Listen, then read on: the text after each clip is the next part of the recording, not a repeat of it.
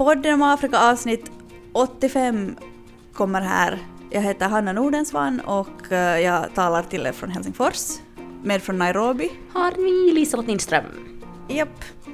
Och idag är det den internationella fredsdagen, om du inte visste. Den 21/9. Och då ska vi bland annat få höra om ledaren av en av 1900-talets viktigaste kvinnorättsorganisationer och fredskämpar lite senare i podden. Africa, there could be no frontier claims between Ethiopia and Somalia, or between Zanzibar and Kenya, Guinea or Liberia. My roommate saying to me, "What kind of music do you listen to in Africa? Tribal?"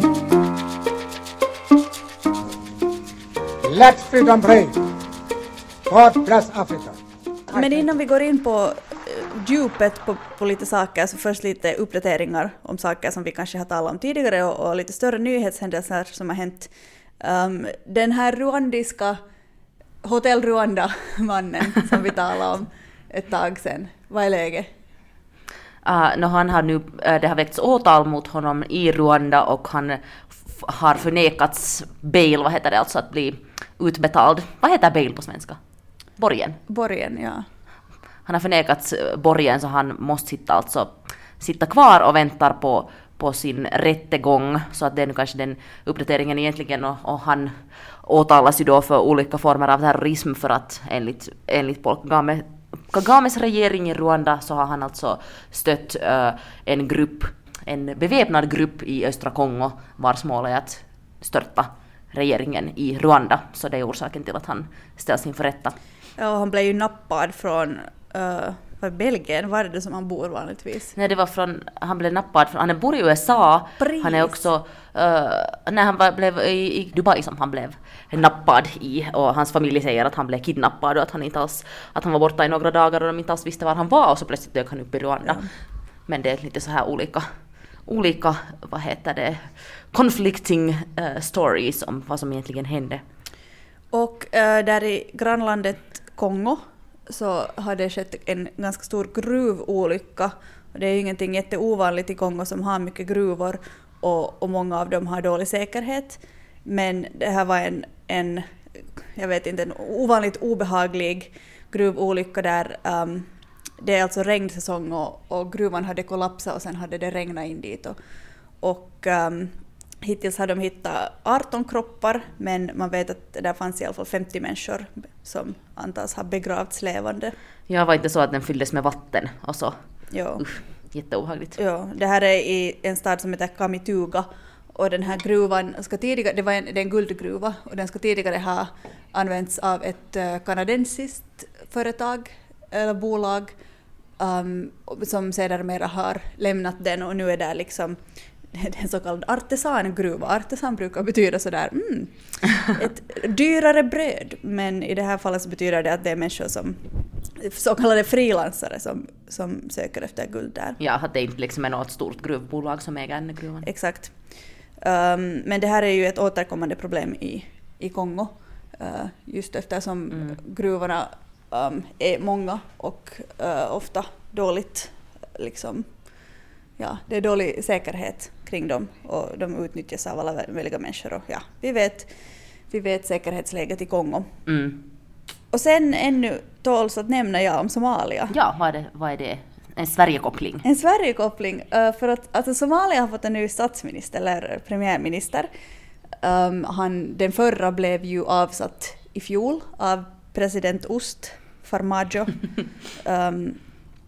Som inte höll med om olika saker med honom. Bland annat så tyckte den här förra premiärministern att valet ska hållas inom sin tidsram. Alltså vad blir det då? 2021 tror jag. Medan Farmajo tyckte att det skulle skjutas upp. Sen fick han sparken som premiärminister. Men nu har de en ny, och han heter Mohamed Hussein Roble och är svensk. Eller han har svenskt medborgarskap eftersom han var flykting på 90-talet under inbördeskriget, kom till Sverige och sen blev svensk. Och nu är han nyutnämnd alltså premiärminister av Somalia. Inte så illa. Inte alls en dålig karriärsbåge. Han är, om jag har förstått rätt så är han väl ingenjör ursprungligen och så har han jobbat ganska mycket för FN. Har det kommit några reaktioner på det här i Somalia? Eller när vi var där så märkte vi också att vad heter det? Eller att det finns en lite sån här liten klyfta kanske mellan diasporan och de som har varit kvar i Somalia också under inbördeskriget. Och just här att vissa som sa att de där som sitter i Mogadishu, att det är bara från diasporan i regeringen och de förstår sig inte alls på våra problem. Och det är just det som tenderar att vara problemet, men sen är också det att kommer man från diasporan så har man oftare en högre utbildning. Och som då till exempel den här Roble han har alltså gått ut KTH i Stockholm och har en examen i miljöteknik och hållbar infrastruktur, vilket ju låter som nog ett trumfkort om man ska styra Somalia. Så att, men han det där har nu fått av presidenten också ett så här uppdrag att liksom, det här är ett citat enligt BBC, han ska omedelbart bilda en regering, leda landet mot val, göra ansträngningar för att befästa säkerhetsframsteg, återuppbygga de väpnade styrkorna, utveckla infrastrukturen och bygga ut grundläggande samhällsservice. Så han ska i princip då bygga upp ett land från, om nu inte 0, så kanske från 5. Inte alls så här liksom stora utmaningar.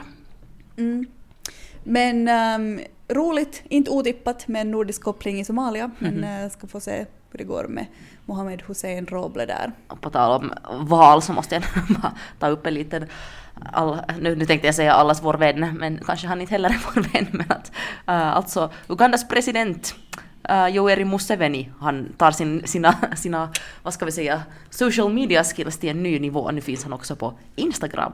Ja. Och han har satt en sån här öppen, are you ready for 2021? Because I'm bringing you another rap. Another rap! Do you want another rap? Yes, Sebo. Uppenbarligen ville folket det. Han är på Instagram. Jag kan inte fatta att han är så gammal som han är. Alltså över 80. Nej, inte han är över 80. Han är 75. Jag har inte. 75. Förlåt. Varför tänkte jag att han är så gammal? Men han ser hur som helst ut som en kanske 50-åring. Jag var på sin profilbild. Han följer också bara 2 personer på Instagram. Men, och ena är hans dotter, tror jag. Och den andra är någon sorts general i armén. Bra. 17 500 följare har han. Följer du honom? Jag följer tydligen inte honom. Inte ännu. Kanske det är dags att ge Musse en liten follow. Jag är i alla fall nyfiken på om han gör en till sån här rap. Då måste man ju få se den genast. Och push-up-video. Exakt. Nåväl, till då djupet som vi ska gå in på. Djupet. Först djupet i Etiopien. Djupet i Etiopien, det har hänt jättemycket olika saker i Etiopien här, så det blir lite sån här Etiopien-potpurri. Men först det som hände för 2 veckor sedan var ju att de höll det här valet i Tigray, för det var meningen att hela Etiopien skulle hålla val nu på hösten. Men sen så har ju Abiy Ahmed skjutit upp det eftersom han på grund av coronan, och Tigray-provinsen sa att de ändå ville ordna det, och Abiy Ahmed kallade valet för olagligt, och vad sa han kallade det för någon merry-go-round discussion ungefär, eller något så här liksom ganska sådär nedvärderade. Men där så inte så hemskt oväntat så vann då TPLF, det är det partiet som tidigare hade makten. Haile Mariam Desalegn som var premiärminister före Abiy Ahmed så tillhörde det partiet, och de var ju så att de ville ju inte gå med i den här Abiy Ahmeds nya Prosperity Party, där han försökte förena då olika partier med olika etnisk bakgrund. Så det var då TPLF och sen då Prosperity Party och sen ännu ett tredje parti som tog hem mest röster där i Tigray-provinsen, men TPLF fick då mest. Och en sån här norsk som många säkert känner till, en norsk känd professor i i freds- och konfliktforskning och så här, som vet mycket om Etiopien, Kjetil Tronvoll heter han, så han blev liksom, jag följde med det på Twitter när det hände där, det var lite sån här konstiga, eller hur ska vi säga, eller först man var lite oklart att vad det nu som har hänt, det stod så att han har blivit gripen och sen så frågade folk att var är han, vart han tagits och sen så hade han uppdaterat sen senare då att han hade varit på väg från Tigray-provinsen där han alltså hade varit helt på officiellt uppdrag som valobservatör. Så först hade det varit någon så här, han hade själv skrivit att det är någon smear campaign mot honom, att folk säger att han är där på turistvisum och att han olagligt jobbar, men att det stämmer inte alls. Och sen när han hade varit på väg från Tigray till Addis Abeba där han ännu skulle vara några dagar, så hade han alltså blivit gripen och förhörd på flygplatsen, men att sen hade han blivit släppt och så fick han åka hem. Men det är ganska obehagligt när man tittar också på hans på Twitter på hans liksom uppdateringar, alltså vad folk kommenterar där under. Att det var en del liksom sådana att du vågar bara komma tillbaka, att consider this a warning och så här, att den där hatretoriken på olika håll är ganska obehaglig just nu. Och så, alltså om kenyaner är bra på att vara aktiva på Twitter och sprida information och ha debatter, så är så här nationalistiska etiopier otroligt obehagliga på Twitter, för att man ser det direkt i de här kedjorna. När någon kommenterar Etiopien, om det är lite också negativt, så är det genast en massa människor som riktigt liksom inte ens argumenterar utan ofta bara liksom spyr galla. Och sen det som också har hänt då sen där i Amhara-provinsen, så där hade dött bara i den här månaden så hade dött nästan 200 människor i etniskt våld. Och där var just den här, eller som jag intervjuade när jag var där för ett år sedan, nästan ett år sedan, så intervjuade den här National Movement of Amhara, som är ett Amhara-nationalistiskt parti, och nu är det de som säger att det har skett våldsamheter där och så här många har dött. Och jag har sett alltså de här bilderna som också cirkulerar på Twitter. Det är helt fruktansvärt äckligt. Jag vill inte ens säga vad jag såg. Men jag har inte liksom ännu sett att någon kunnat verifiera de där bilderna och att det stämmer och var det var och vem som nu har dödat vem. Men det är liksom inte bra att det håller på så här. Och sen samtidigt har det nu kommit alltså Jawar Mohammed, som vi också har talat mycket om, han som är alltså, han har vuxit upp i USA och driver så här Oromo nyhetsverksamhet, eller mediamogul kallar de honom för. Så han flyttade ju tillbaka till Etiopien när Abiy Ahmed blev premiärminister, och först var de jättebra kompisar och sen hade de en fallout, och nu så står han åtalad för terrorism. Och han sa, när han hade väntas då, eller hade pratat när han var i rätten, så hade han sagt att han är bara stolt över det här, för att det betyder liksom att han säger, eller typ så här att han gör rätt saker.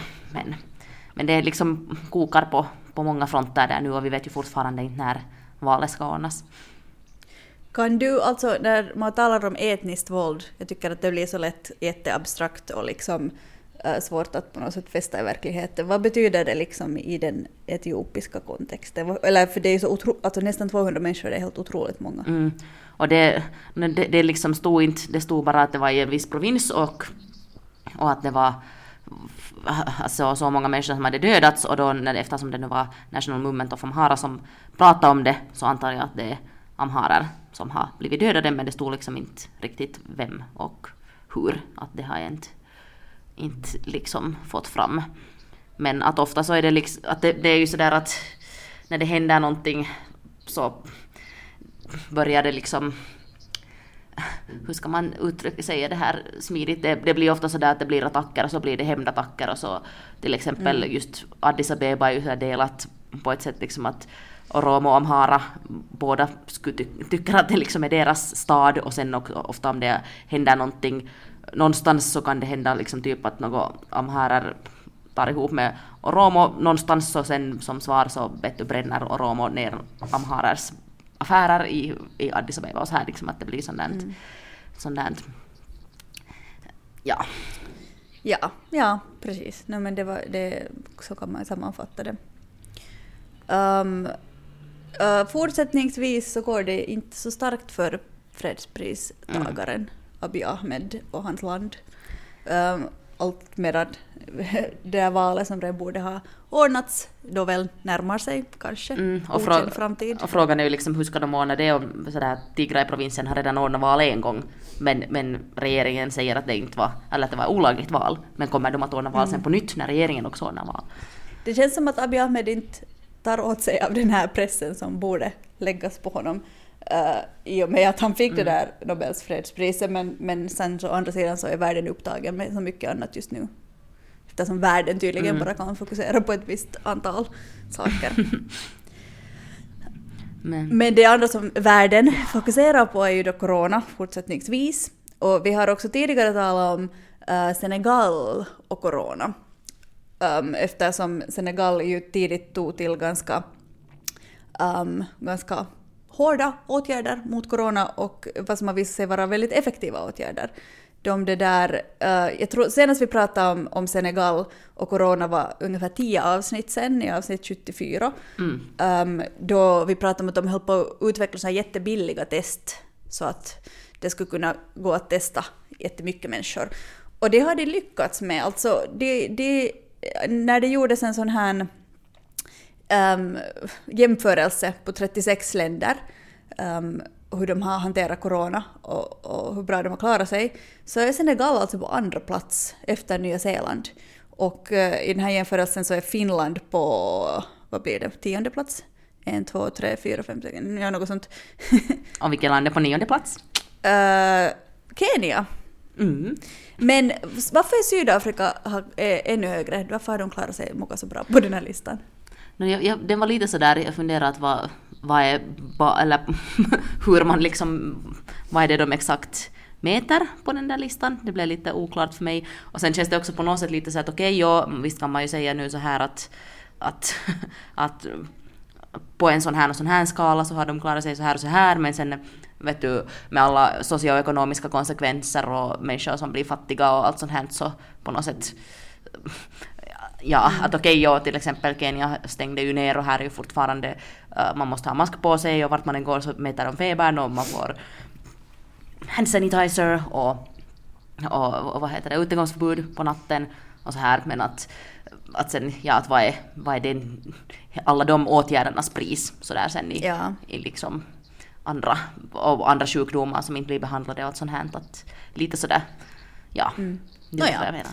Men den där listan ger ändå, alltså det är Foreign Policy Magazine som har gjort den här jämförelsen, och nu ger den ju någon sorts liksom bild ändå, och Senegal har ju alltså gjort annat också än att masstesta. De har de facto gjort jättemycket annat. Det här är ett land som har lärt sig av ebola, som kunde ha drabbats mycket värre av ebola-epidemin när den höll på, eller vad man ska säga. Men Senegal är ju inte ett land som man tänker på numera när man tänker på länder som drabbades hårt av ebola. Man tänker på Liberia till exempel, mycket mera. Och så vidare. Men man har i alla fall liksom, man har lärt sig, man har haft en sån här intressant policy att alla som testar positivt för corona, vare sig de har symptom eller inte, så får de en sängplats någonstans i ett sjukhus eller i någon sorts så här utrymmen som har anstiftats för det här. Och det är ju liksom, det är inte så att man säger att du måste isolera dig nu, ta in på hotell, för det har ju ingen råd med. Att på det här sättet har man klarat av att dämpa spridningen. Macky Sall, presidenten av Senegal, införde utegångsförbud ganska tidigt och har själv också liksom lett med exempel, som man säger på engelska. Att han har liksom isolerat sig själv och testat sig ofta och så vidare. Och just nu har de, väntas nu om jag minns rätt, så har de alltså färre döda än vad Finland har till exempel. Ungefär dubbelt fler människor har de. 284 döda för tillfället. Eller när den här mätningen gjordes, vilket var här för ett tag sedan. Men nu rådde jag bort mig jättemycket. Men det är också, eller just med de här siffrorna på något sätt, så just att i Kenya var det som mest då i juli, det här var mest fall, så var det över 900 nya fall på typ den värsta dagen.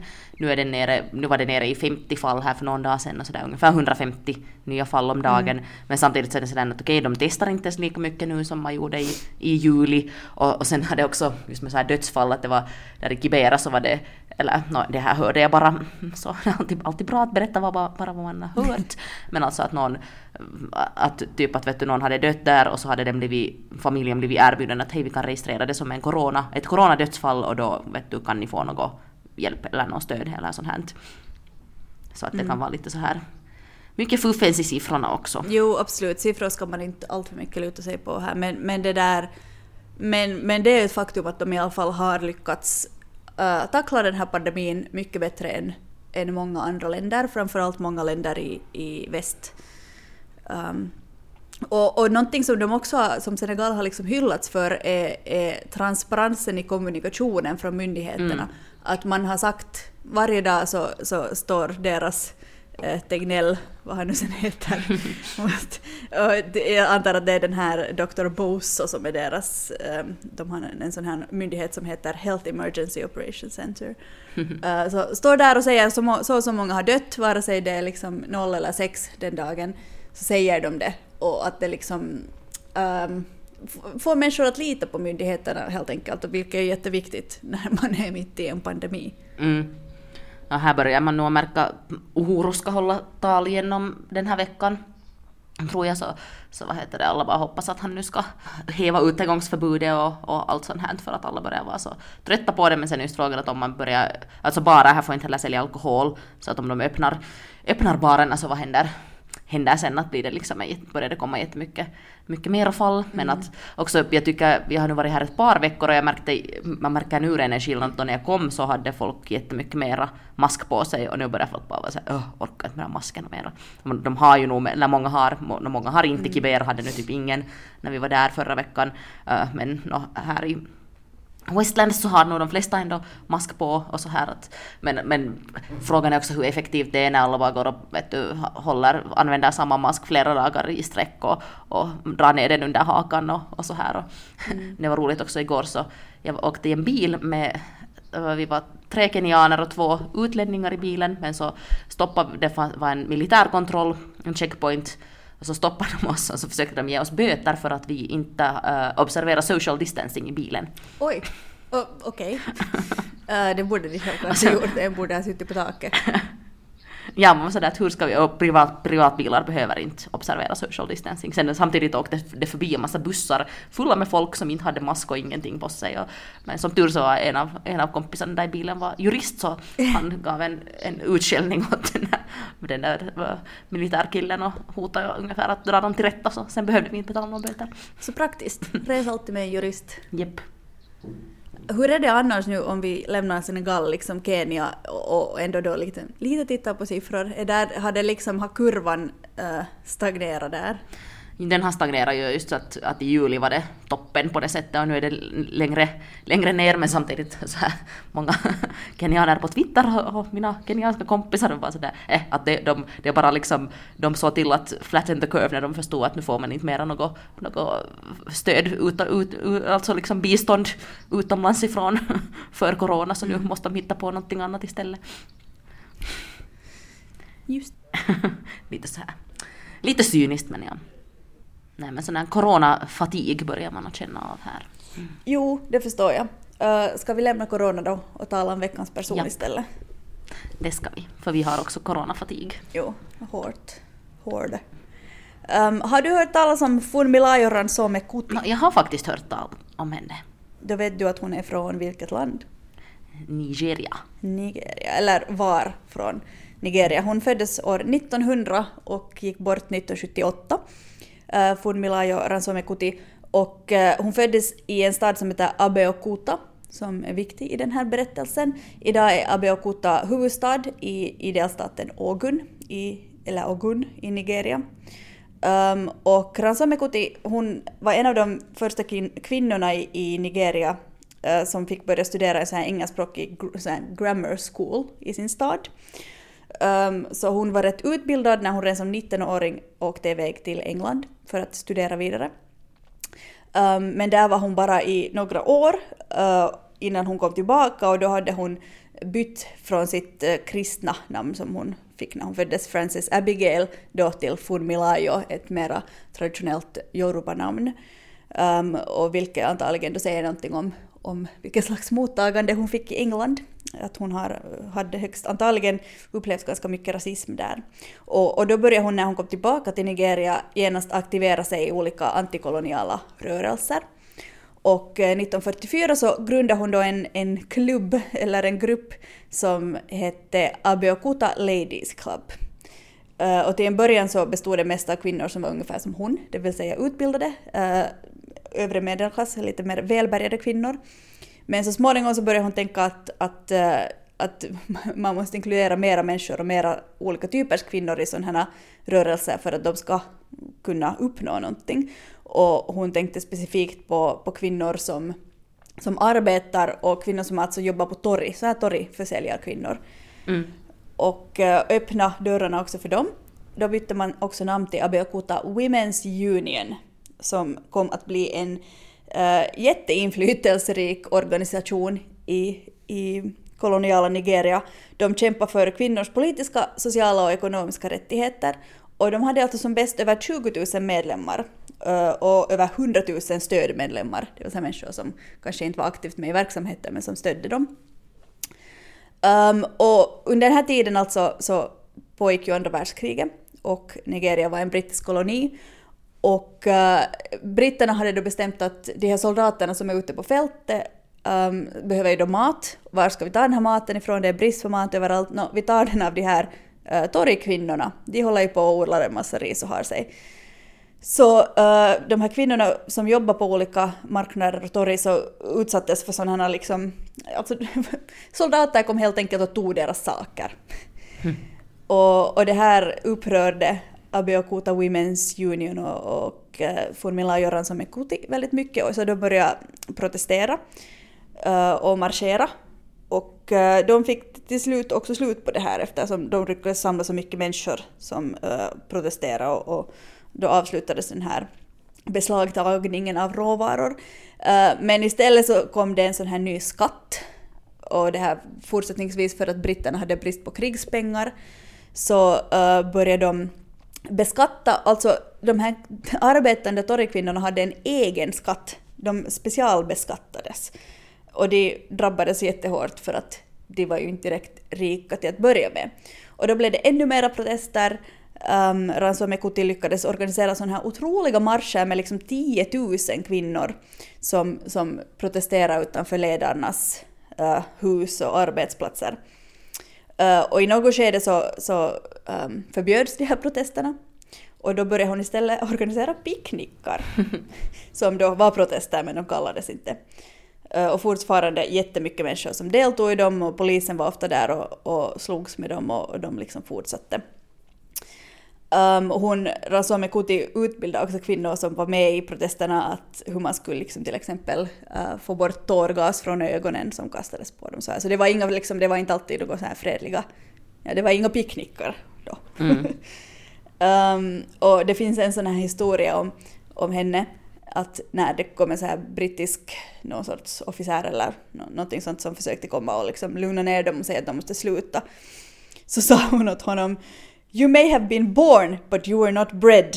Would you speak to your mother like that?" Jag tycker det är ett jättefint citat. Hon beskrevs av media ofta som Lioness of Lisabi, som är ett område. 48, efter att kriget hade tagit slut, så blev de till sist av med den här skatten efter mycket protester. Och deras protesterande ledde till och med till att den lokala sån här... han kallades för en alak, en sån här ledare som liksom, en lokal ledare som backades av kolonialstyret. Så han abdikerade och stack utomlands för att det var så mycket stress på honom. Men Ransome-Kuti fortsatte då med att jobba för kvinnors rättigheter, speciellt läskunnighet var henne nära till hjärta och hon lärde själv kvinnor att läsa. Och hon var också med aktivt att liksom forma det som kom att bli Nigerias grundlag genom att kräva olika ändringar i den. Till exempel rösträtt för både män och kvinnor, som det också blev sant när Nigeria 1960 blev självständiga. Rösträtt för kvinnor var med i grundlagen där. Och sen så till slut så grundade hon också en sån här nationell kvinnoorganisation i Nigeria, Nigerian Women's Union. Så hon hade en ganska intensiv karriär. Och nu kanske ni undrar, Funmilayo Ransome-Kuti, är Kuti liksom ett vanligt efternamn i Nigeria? inte det så vanligt, utan Fela Kuti är faktiskt hennes son, musikern Fela Det var Kuti. säkert därför jag också hade stött på namnet, bland annat då, eftersom att han var ju också veckans person här tidigare. Japp. Hon hade 3 söner och alla blev ganska långt politiskt aktiva och hade ganska framstående sådana karriärer. Och de facto så alltså, Fela Kuti han var ju då musiker, men han kritiserade också politiker och det här militärstyret som Nigeria tampades med länge. Och han attackerades ofta för sin politik från regeringens sida eller från militärens sida. Och 1978, när hans mamma då, Ransomi Kuti, var hemma hos honom, så alltså attackerades hans bostad av militär. Och det talas om alltså över 100-tals, upp till 1000 beväpnade soldater ska ha raida, alltså då, vad heter det månne? Ja, Storma hans, Eller jag vet inte. hans det här hus. Vilket jag tycker låter helt sinnessjukt och osannolikt. Men det förtäljer historien. Och under den här attacken så blev alltså mamma Ransomi Kuti skadad av de här soldaterna. Och hamnade på sjukhus och föll i koma och dog till sist av de skadorna som hon fick när polismyndigheten, eller vad man ska säga, militären attackerade hennes sons hus. Så ett väldigt tragiskt slut på hennes liv, men hon är på många sätt en legend fortfarande i Nigeria. Och hennes liksom arv, de här kvinnorörelserna lever ju kvar. Det var uttömmande. Funmilayo Ransomi Kuti, look her up, inte lock her up. Bild och info om henne kommer till vår Instagram. Hanna, är Black Lives Matter-rörelsen för USA-centrerad så att upplevelserna den centrerar inte berör de svarta i Afrika och Europa? Jag är kanske inte någon rätt person att svara på det här, men jag gissar att det finns svarta utanför USA som kanske tycker det här. Nej, vi pratade just på veckoslutet med några kompisar om det här, liksom att på något sätt att de är kenyaner och att på något sätt, åtminstone i västerländsk media, det är kanske inte så konstigt i och för sig, så är det liksom mest svarta amerikaner som får tala om hur det är att vara svart i dagens värld. Medan man hör ganska lite till exempel svarta afrikaner i Afrika som pratar om hur det är att vara svart i dagens värld. Och att det liksom är hemskt olika typers problem som man har om man är svart i USA, om man är svart i Kenya till exempel. Och det är ju intressant alltså just för att Black Lives Matter, den liksom rörelsen eller det termen är den som används på något sätt jätteinternationellt nu när man talar om antirasism, trots att förstås så ser rasism olika ut i olika länder och svartas rättigheter ser olika ut i olika länder. Och orsaken att vi pratar om det här nu är bara en sån här artikel som publicerades på en webbplats som heter This is Africa, så de brukar ganska ofta ha bra sån här olika inputs, opinion pieces, vad ska man säga. Men vad heter det, just att här så diskuterar de, till exempel att om du är i Kenya så kanske, eller i USA så är ditt problem en vit polis, men i Kenya så är ditt problem att polisen också här är brutal och de är svarta. Att det liksom är, det är inte mera, hur ska man säga, det är inte ett rasismproblem på det sättet, utan mera liksom det är ett auktoritetsproblem. Och just att på något sätt att alla studier om svarta och svarthet hemskt mycket fokuserar på slavhandeln och liksom att på något sätt som att Afrika är det som man lämnar och nu att hur kommer man vidare liksom, och att på något sätt att den här diskussionen nästan glömmer bort att det i allra högsta grad finns ett Afrika ännu idag. Ja, mycket människor. Jo, det är sant, det talas ju, alltså den här högst verkliga och viktiga afroamerikanska upplevelsen med slavhandeln, den är ju viktig och behöver talas om, men det är just det att den får väldigt mycket plats i diskussionen. Det känns som att kan inte vi alla liksom prata om flera upplevelser än den här, att ryms det inte mera i diskursen på något sätt. Att det borde sådär diversifieras lite. Och som i den här artikeln som du hänvisar till, Den är alltså en del av en serie som heter Decolonizing the Black Atlantic, alltså då slavhandeln. Och i den så hänvisas det också till att alltså antal slavar som fördes till USA var ju inte liksom majoriteten av alla slavar som fördes till olika ställen. Att förhållandevis så får den ju väldigt mycket uppmärksamhet, och alltså liksom förtjänar uppmärksamhet. Det är ju inte som att man kan komma och säga att vad ska man tala om, vad ska man inte tala om. Men det kan ju nog hända att det blir ganska mycket upplevelser på något sätt i skymundan. Och framförallt då hela den här kontinentens upplevelse med både rasism och polisbrutalitet till exempel, som inte liksom man kan ta via slavhandeln. Vi ska länka den här artikelserien. Om någon vill kommentera eller läsa den. Tips! Den här veckan så vill jag tipsa om en film som heter Cuties, eller Mignots på franska. Det är en fransk film, eller en fransk-senegalesisk film, eftersom regissören är Maimouna Doucouré, och hennes familj kommer ursprungligen från Senegal. Hon är född i Frankrike, men hon identifierar sig mycket som en fransk-senegalesisk filmskapare. Och den här Cuties, som alltså finns på Netflix nu, behandlar i allra högsta grad just den upplevelsen att vara ett invandrarbarn, eller vad man ska säga, och hur hanterar man en sån här liksom, när på något sätt en kultur möter en annan, om man har hemma en viss kulturupplevelse och i skolan en annan, och man är vänner med barn som har olika bakgrunder och så här. Den är jättefin och jättevacker och helt sinnessjukt bra barnskådespelare. Det är 11-12 tror jag i den här åldersgruppen. Och sen, jag har bara hört pedofilskandal om den filmen. Jag har inte sett den ännu själv. Det är helt absurt att den har blivit liksom upplyft på det sättet. Det är så alla har hört om det nu. Det var så jag hörde om den först.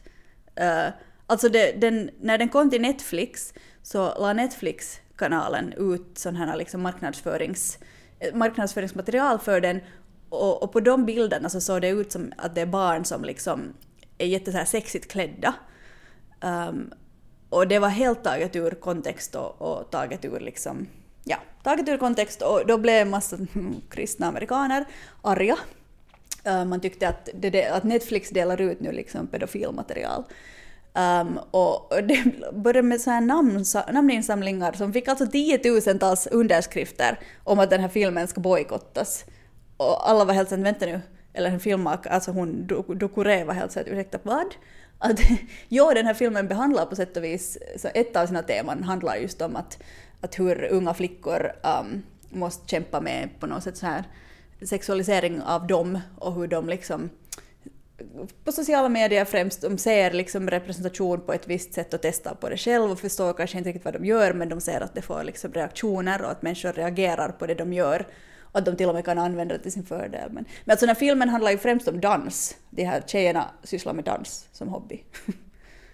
Den är jättesevärd. Men det var också i Finland, så Helsingin Sanomats recensent hade tolkat den på samma sätt som du och sagt att det var en jättebra film, och just att den problematiserar sån där översexualisering, och så han fick ju också på sig en massa troll på Twitter som själva inte hade sett filmen men hade åsikter. Jag som tyckte att han sprider ett pedofiliskt budskap. Det är helt absurt alltså hur folk håller på.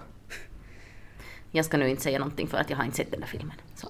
Men därför tänker jag tipsa om en annan sak som jag vet att det är ingenting nytt, men att om det nu har gått någon förbi så vad heter det, att det sprids en sån här som heter #Jerusalema Challenge på sociala medier. Det har ju hållit på redan hemskt länge. Det är alltså en sydafrikansk låt som kom ut typ till julen förra året. Och sen så, där den var så här populär i Sydafrika. Sen var det en grupp i Angola som gjorde en dans till den och satt upp den på sociala medier. Och sen därifrån så blev det snöbollseffekten. Och du hade, jag vet, allt från svenska och finska ambassaden i Sydafrika har gjort sin egen Jerusalema-dans. Och liksom vet du, det har varit några munkar i Frankrike som har gjort sin egen Jerusalem-dans. Vet du, alla har gjort sin egen. Vi har inte ännu gjort vår. Vi har inte ännu gjort och vi det. kommer inte att göra det heller. Och sen blev den ännu mer populär för att Burna Boy var med och gjorde en ny version, en ny mix av den i somras, i juni. Så, och Burna Boy är jättepopulär, så blev det ännu mera, liksom, fick den ännu mera spridning. Och så tillvida att det var nu i den här månaden så var det månadens mest shazammade låt i världen. Och Master KG heter han som har gjort den ursprungligen. Jerusalema, ikayalami, ilondoloze, uhambenami. Poddar om Afrika, det var avsnitt 85. Vi hörs igen nästa vecka. Man kan som vanligt kontakta oss via Facebook, Instagram och Twitter. På Twitter finns vi med våra egna namn, alla andra ställen. Podden om Afrika. Det är också vår e-postadress @gmail.com. Vi hörs igen om nästa vecka.